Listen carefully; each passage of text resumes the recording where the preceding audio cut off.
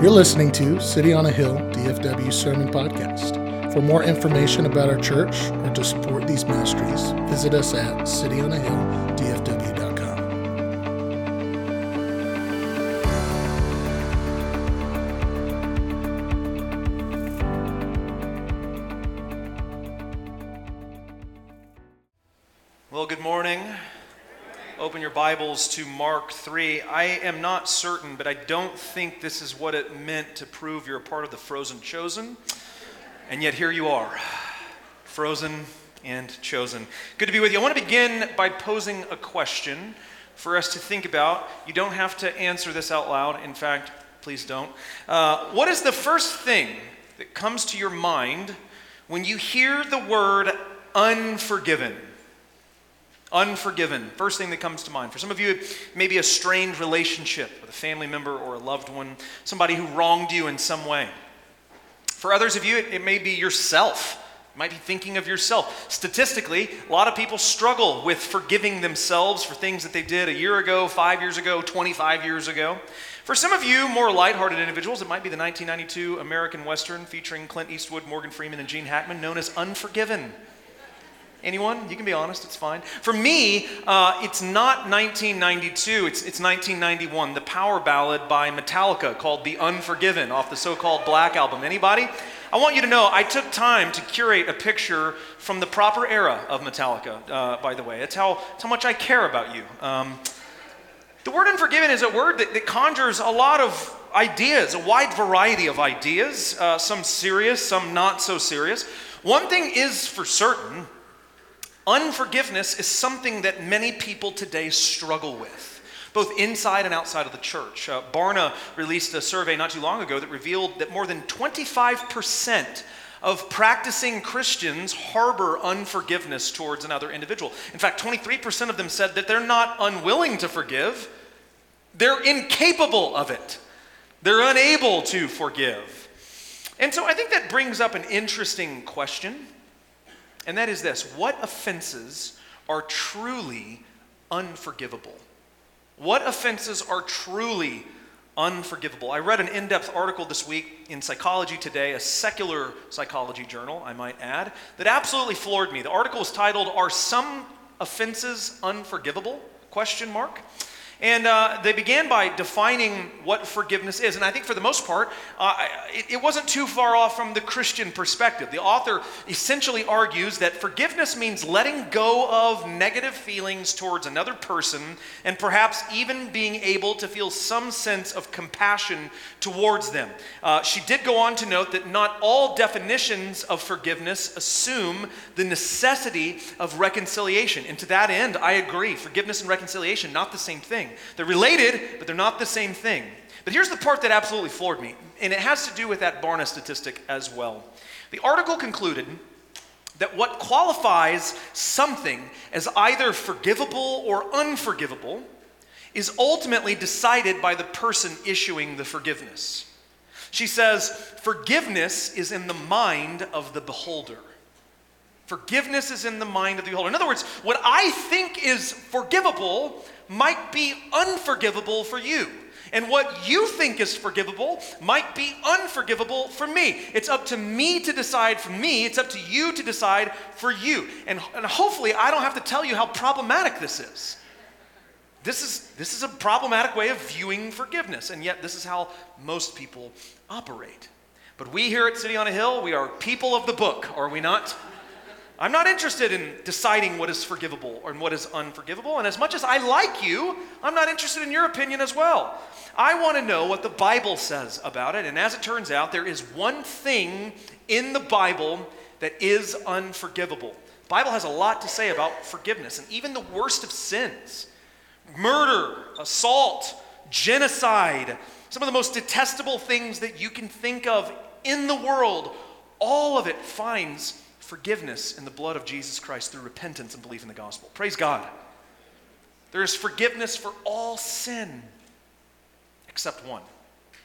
And as it happens, our text this morning deals with this so-called unforgivable sin, or what Jesus refers to as the blasphemy against the Holy Spirit.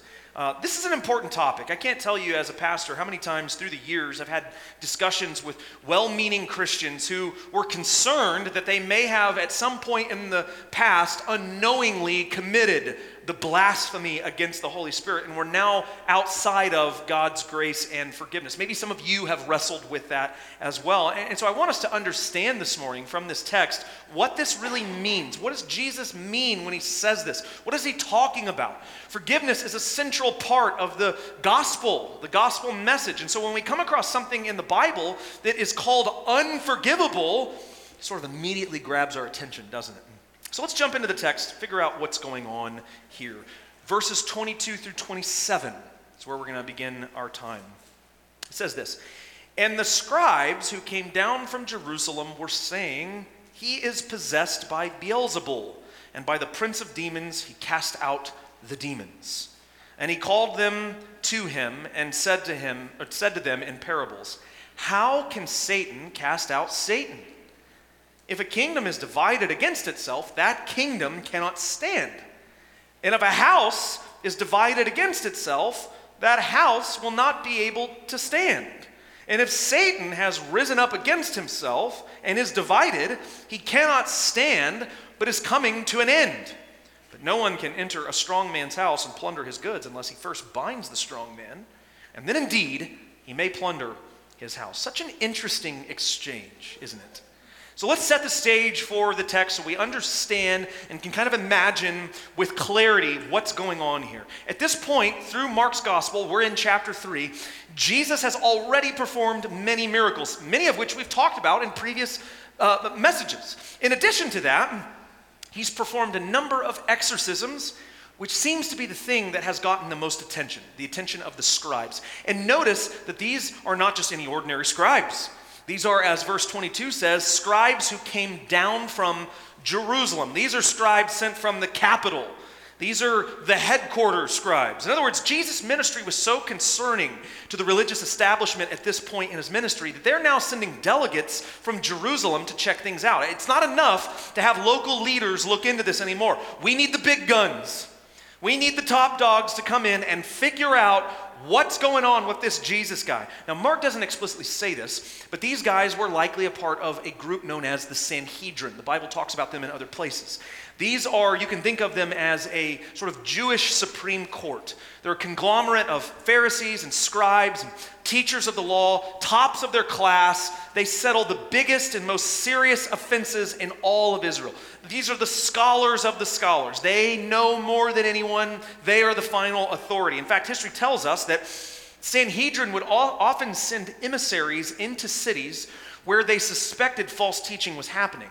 And what these emissaries would do is they would come in, they would investigate, they would listen to the false teacher to evaluate, is this guy really a false teacher or not? And then depending on whether he was a false teacher and whether he had gotten the crowds to follow him, they would then declare that city a seduced city. This is a historical fact. This is how they would practice, a seduced city. So this is probably what's happening here. Right? Jesus' ministry had become so widespread and so controversial at this point that the Sanhedrin had to send delegates into the city, likely the city of Capernaum, by the way. Last week, Jesus ends at a house where they're eating. This was likely Simon and Andrew's house in Capernaum. And they were there to determine whether or not Capernaum had become a seduced city under the teaching of Jesus. And notice the progression last week to now. Remember last week, his family at the end of that text in verse 21 were saying, he's out of his mind. He's crazy, right? We got to get him home. He's ruining our reputation. He has lost his mind. Notice this week, the scribes, they don't think he's crazy. Look what they say. He's possessed by Beelzebul. By the prince of demons, he cast out the demons. They don't think he's crazy. They think he's demonic. They say he's possessed by Beelzebul. Now, who is Beelzebul? You've probably heard it more commonly pronounced as Beelzebub, right? Anyone? Yeah? And you're probably familiar with that name either from your in-depth analysis of ancient Ugaritic and Canaanite culture, or more probably from the Queen song Bohemian Rhapsody, right? Beelzebub. So, yeah. Beelzebub, actually a funny story. I want to unpack this a little bit for you because there's some interesting history here. Beelzebub is first mentioned in the Old Testament in 2 Kings chapter 1. In 2 Kings, after King Ahaziah falls, who is, by the way, a wicked king, falls from his upper chamber and is nearing death, rather than calling on the name of Yahweh, as he should have, he, in verse 2, it says he tells his messengers, "Go, inquire of Beelzebub, the god of Ekron, whether I should recover from this sickness." Baal, of course, is the chief deity worshipped by the Canaanites in the Old Testament. You see Baal a lot. Beelzebub is a title that was apparently given to him that roughly translates Lord of the Flies, which is incidentally the inspiration behind William Golding's classic Lord of the Flies. Probably read that at some point in your life. But here's the funny part. Beelzebub is actually a play on words. It's actually a play on words. The proper name would have been Baal-zebul, which is how it's written here in Mark. And it roughly translates as Baal the Prince. But the Israelites worshipped Yahweh, and they were very particular about mocking other false gods. And so they coined this term Beelzebub so as to say, he's no lord, maybe a lord of the flies, but that's about it. It's a joke. It's like a derogatory term, a mocking name, which I think is just incidentally kind of funny because that's the more popular name that's permeated our culture today. And it started as a joke. There's just something kind of hilarious about that. But notice in verse 23, Jesus doesn't even use the term Beelzebul. He just refers to him as Satan. Jesus isn't playing any games, right? Beelzebul isn't a real deity. The Canaanite religion is a lie. It's all a facade for Satan.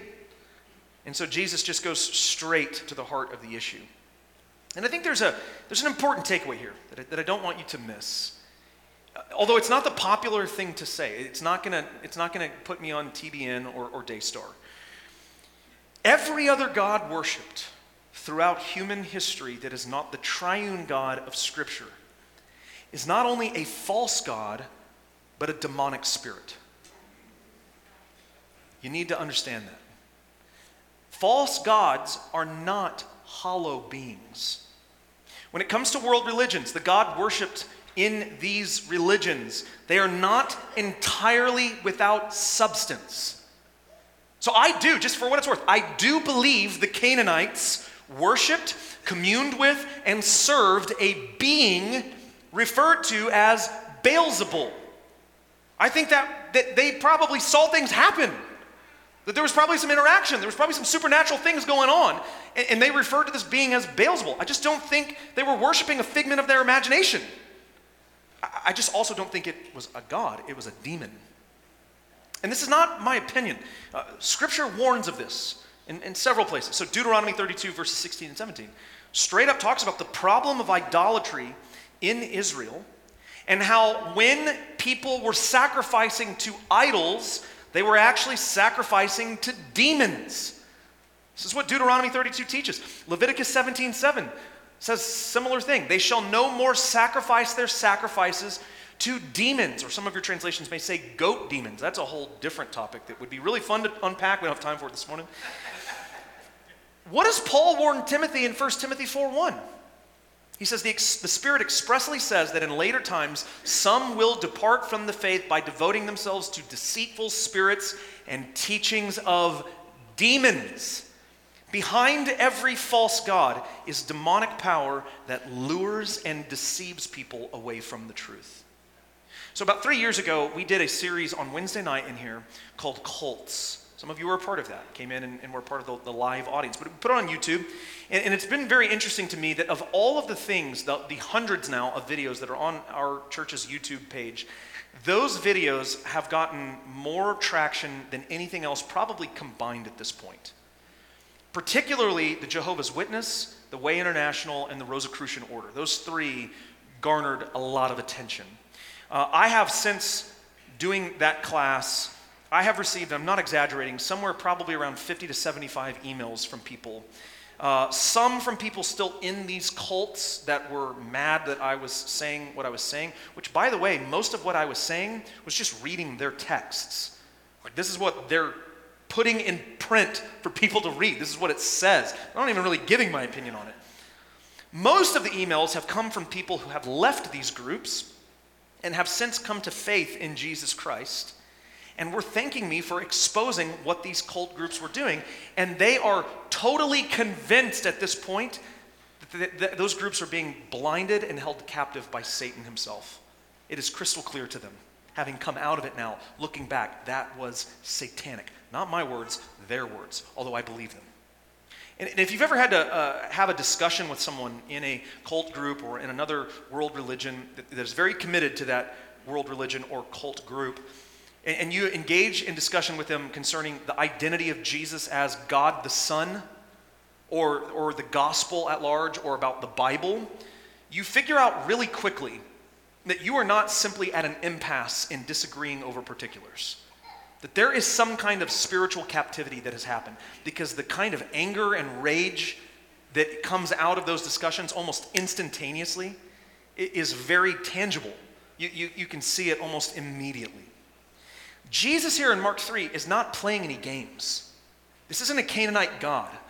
This isn't one of the many deities of the ancient Near East. Beelzebul is a mask for Satan himself, and Jesus calls it out.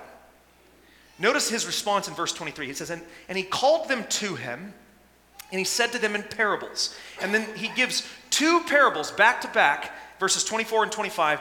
They are very, very similar. They accomplish the same thing. Verse 24, the first parable, if a kingdom is divided against itself, that kingdom cannot stand. He goes on and says the second one in verse 25, and if a house is divided against itself, that house will not be able to stand. Two different parables that accomplish the same exact thing. The first one deals with the kingdom, second one deals with a house. Both of them point to the reality that if a kingdom or a house is divided within itself, it will self-destruct.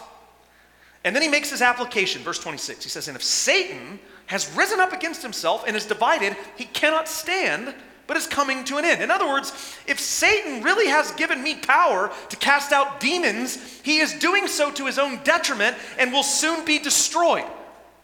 Which makes no sense. Why would Satan give me power to destroy him and his kingdom? It would be self-defeating. Jesus here, I think it's very fascinating. He's not appealing to theology. He's not appealing to the Bible or Scripture. He's just appealing to logic. He's like, this is a dumb argument, guys. Like, surely you can do better than this. This makes no sense whatsoever. And then he gives another parable of sorts in verse 27. He didn't call it a parable, but it's more or less what it is. He says, but no one can enter a strong man's house and plunder his goods unless he first binds the strong man. And then indeed, he may plunder his goods. Can we just agree? What a strange thing to say. What in the world does Jesus mean by this? Let's break down the parts. The strong man in this parable is Satan. Satan is the strong man. The strong man's house is Satan's domain, his dominion. The goods being plundered are people created in God's image. Every time someone is possessed by a demon, they become a part of Satan's dominion. He has control over them. He has authority over them. So the goods being plundered from Satan's house are people from whom Jesus had exorcised demons. Every time Jesus cast out a demon, he is reclaiming that which was taken by the strong man, Satan. His point is this, that for as strong as Satan is, Jesus is stronger. He's not just telling you that, he has proven that every time he binds the strong man, enters his home, and plunders his goods. There's nothing Satan can do about it. As strong as Satan is, Jesus is more powerful. How many of you have ever heard of Michael Spinks, the Spinks Jinx, heavyweight champion of the world in boxing from 1983 to 1988, held the title for 5 years straight, dominant boxer, a bully in the ring, powerful, unstoppable. He began his career in the middleweight category, and as an amateur, he even fought for the United States in the 1976 Montreal Olympics, where he earned a gold. Dominant fighter, amazing. As a pro, had an even more impressive career. He actually won in 4 different weight classes. Began as a middleweight, moved to super middleweight, and then to light heavyweight, and then eventually landed in the heavyweight category. 1985, he beat Larry Holmes, who at the time had a record of 48-0 He was going for Rocky Marciano's legendary 49-0 record, but Spinks was too strong, couldn't handle it. Spinks beat him. A year later, they had a rematch. Spinks won again. 1987, he fought a couple of times. He beat everyone he faced. He earned an impressive 31-0 record. This is just not a guy you challenge, right? And then in 1988, he was up again to defend his title for the heavyweight champion of the world. Heavily favored, prime of his life, strong as ever. And in the first 91 seconds of the first round, a 22-year-old kid shocked the world and retired Michael Spinks from boxing. His name was Mike Tyson. Tyson unleashed devastating display of speed and power, knocking Spinks down for the first time in 60 seconds and for a second and final time in 91 seconds. Spinks was strong. He's not the guy you mess with. And suddenly a new guy came on the scene and was by all counts immeasurably stronger. This is Jesus' point. Satan is powerful. Satan is very strong. He's not a guy you mess with. He's not a guy you challenge. He's not a guy you try to enter his house and take his goods from him. The only way you would ever be crazy enough to think about doing something like that is if you are significantly stronger than him and you can bind him up before you do so. And Jesus is that. And that brings us to the last portion of the text where we find this so-called unforgivable sin. That sort of sets the context up. Look at verses 28 through 30. Jesus says, truly, amen, same word in Greek. Amen, I say to you, all sins will be forgiven the children of man, and whatever blasphemies they utter. Praise God for that. But whoever blasphemes against the Holy Spirit never has forgiveness, but is guilty of an eternal sin, for they were saying he has an unclean spirit. The question on the table for us this morning is this: what does it mean to blaspheme the Holy Spirit? There are a lot of suggestions that have been made about this, but I think the simplest answer is actually found right in front of us in the text. Verse 30 tells us very clearly, for they were saying he has an unclean spirit. We're talking about Jesus. That's the problem. That's the issue. This is what it means to blaspheme the Holy Spirit. Let me just spell it out clearly for you. It is the act of ascribing to Satan and his demons the work of the Holy Spirit manifested in the ministry of Jesus Christ. The miracles, the exorcisms that Jesus performed, these are clear manifestations of the Holy Spirit. These are things that only God can do. If you've been reading Mark up to this point, you have seen Jesus do things that only God can do. Only God can touch a leper and not only not contract leprosy, but heal him totally. Only God can know the thoughts and the intentions of man before he speaks them audibly. Only God can forgive sin. Remember chapter 2? When Jesus heals the paralytic man and he says, your sins are forgiven? And they're like, well, you can't do that, Jesus. Only God can do that. And Jesus is like, connect the dots. Jesus is God. That's the whole point. This is why in John 14, 8 and 9, the disciples are like, Lord, show us the Father, and it's enough for us. And he's like, you idiots. Whoever has seen me has seen the Father. It would be utterly nonsensical to see Jesus do any of these things and think he could be anyone other than God. And Jesus' point here in Mark 3 is it would be utterly blasphemous to see him do this and go, this must be satanic power. Beyond that, the blasphemy against the Holy Spirit contains within it an idea of continual behavior or habitual blaspheming. It's not, in other words, a one-time event. It's something that continues over the course of one's life. It's not something that happens once and you're like, oops, now I'm outside of forgiveness. Like, that's not how it works. There's a continuity that takes place, habitual behavior. The rejection of the Holy Spirit concerning who Jesus is for the scope of one's life. So in verse 30, it says, they were saying he has an unclean spirit. This is in the imperfect tense in Greek. You could translate this as, they kept on saying he has an unclean spirit. They were saying over and over and over and over and over again, he has an unclean spirit. This is what makes this unforgivable. When you continually reject the witness of the Holy Spirit, you are truly without hope because there's no other way to Jesus. Do you remember what Jesus said concerning the Holy Spirit in John 16, 7 and 8? He said, "Nevertheless, I tell you the truth. It is to your advantage that I go away. For if I do not go away, the Helper will not come. But if I go, I will send him to you. And when he comes," this is part of the ministry of the Spirit right here, "he will convict the world concerning sin and righteousness and judgment." This is part of the role of the third person of the Trinity, to convict people of their sin and bear witness about the identity of who Jesus is. To point to, illuminate, make clear your need for a Savior. The Spirit is who makes our sin known to us and then reveals Jesus' identity to us as well. Without the witness of the Spirit, then, we cannot know Jesus and we will not need repentance or see the need for it. So listen, when the Spirit comes to convict us of our sin and make the identity of Jesus known to us, and we not only reject that witness, but attribute it to demonic power, there's nowhere left to go. There's no hope. Jesus is the only way. If you reject the only witness concerning your sin and the need for Jesus, you're left with nothing. There's nothing else there. There's no solution for the problem of sin. There's no path to the Father. It's a sin that's unforgivable because it removes the only possibility of forgiveness that there is.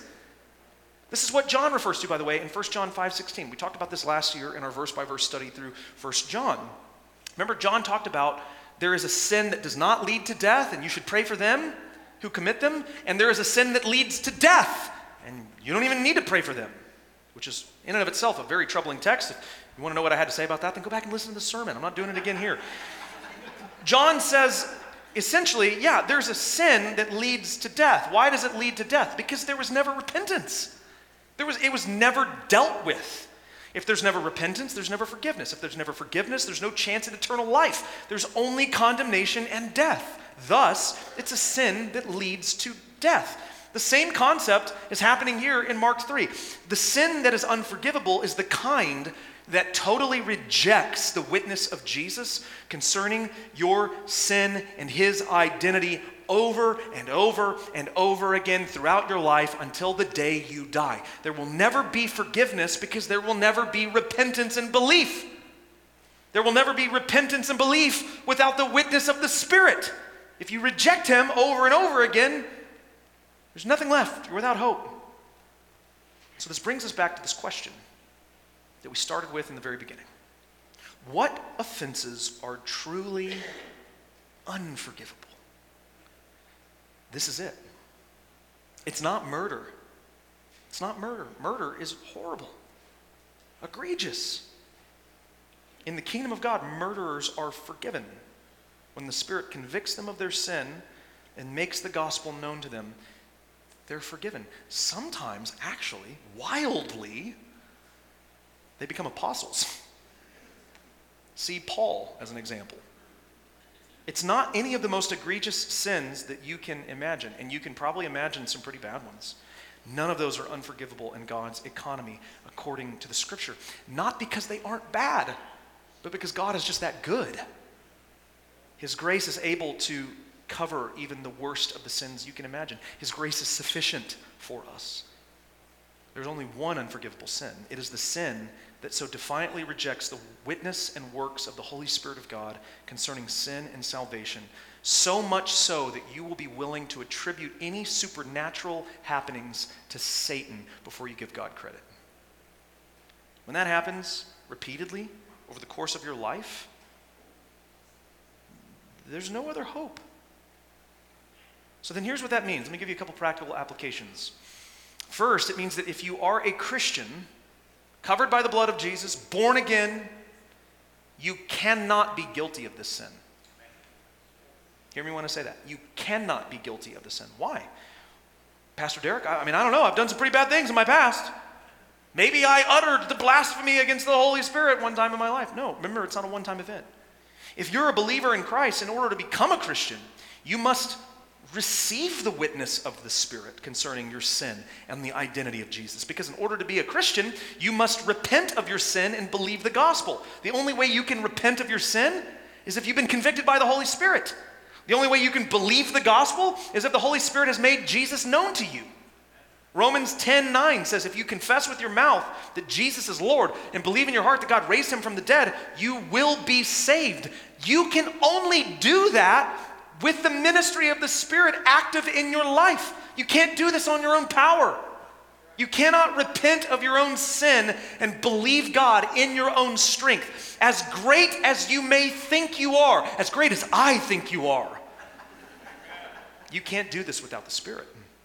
So it's impossible to commit the unforgivable sin if you're already a believer in Jesus. The two are polar opposites. They don't exist together. It's either one or the other. You cannot come to Christ and be guilty of this. So that's the first application. Rest easy in that. If you know Jesus and you know you've been born again, you may have a lot of fish to fry in your life concerning your sin, but this isn't one of them. Here's another application. It's a hard application that I want to leave you with this morning to think about on this beautiful morning that God has given us. If the only unforgivable sin is the blasphemy against the Holy Spirit, that means that everything else, all of the other sins, as bad as they may be, as hurt by them as you may be, as ugly and heinous as they may be, they are forgivable. So understand this, dear brother or sister in the Lord. When you call them unforgivable, you're speaking over God and his word. When we come to something that has happened and say, there's no way I can forgive this, what I am essentially saying is God was wrong when he said that this was forgivable. He went too easy on you. Now, I am not suggesting that you just forget that things happen, or brush them off, or minimize them, or don't have boundaries around people, or think that you need to be reconciled to every single person who's ever harmed you. I'm not saying any of that. I'm saying you can forgive because you've been forgiven. In fact, there's a truth here. My forgiveness to others should be as boundless as God's forgiveness to me. Right? Now, okay, so here's what that means then. Let me ask you a question in response to that. What would your relationship with Jesus look like if he only forgave you to the extent that you forgive others? Would you be bursting in joy with the forgiveness that you receive, or would you be going to pick up your phone and make some strides to forgive? This is why Jesus teaches in the Lord's Prayer, forgive us as what? As we forgive others. That's not a theological reality that somehow God's forgiveness is limited by my works. The point is for you, as you pray, to be held accountable to the kind of forgiveness you're giving. Because if I am praying and asking God, forgive me only to the extent that I've forgiven others, I better be forgiving others to the fullest extent. Amen. There's accountability there, right? Do not call what is forgivable unforgivable. Don't step over God's word on this. And I'm just going to trust the Holy Spirit to make his applications in your heart where necessary. He has the power to do that. I don't. And so pray over that. Wrestle with that. And where necessary, forgive. Let's pray.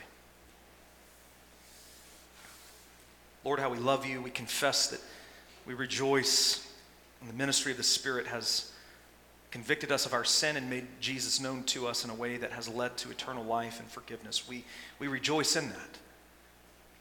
And we pray, God, that the Spirit would use us, broken vessels, to be witnesses to the gospel in a way that he is able to use for the benefit of others as well. Would you, God, convict us in places where perhaps we've been unforgiving?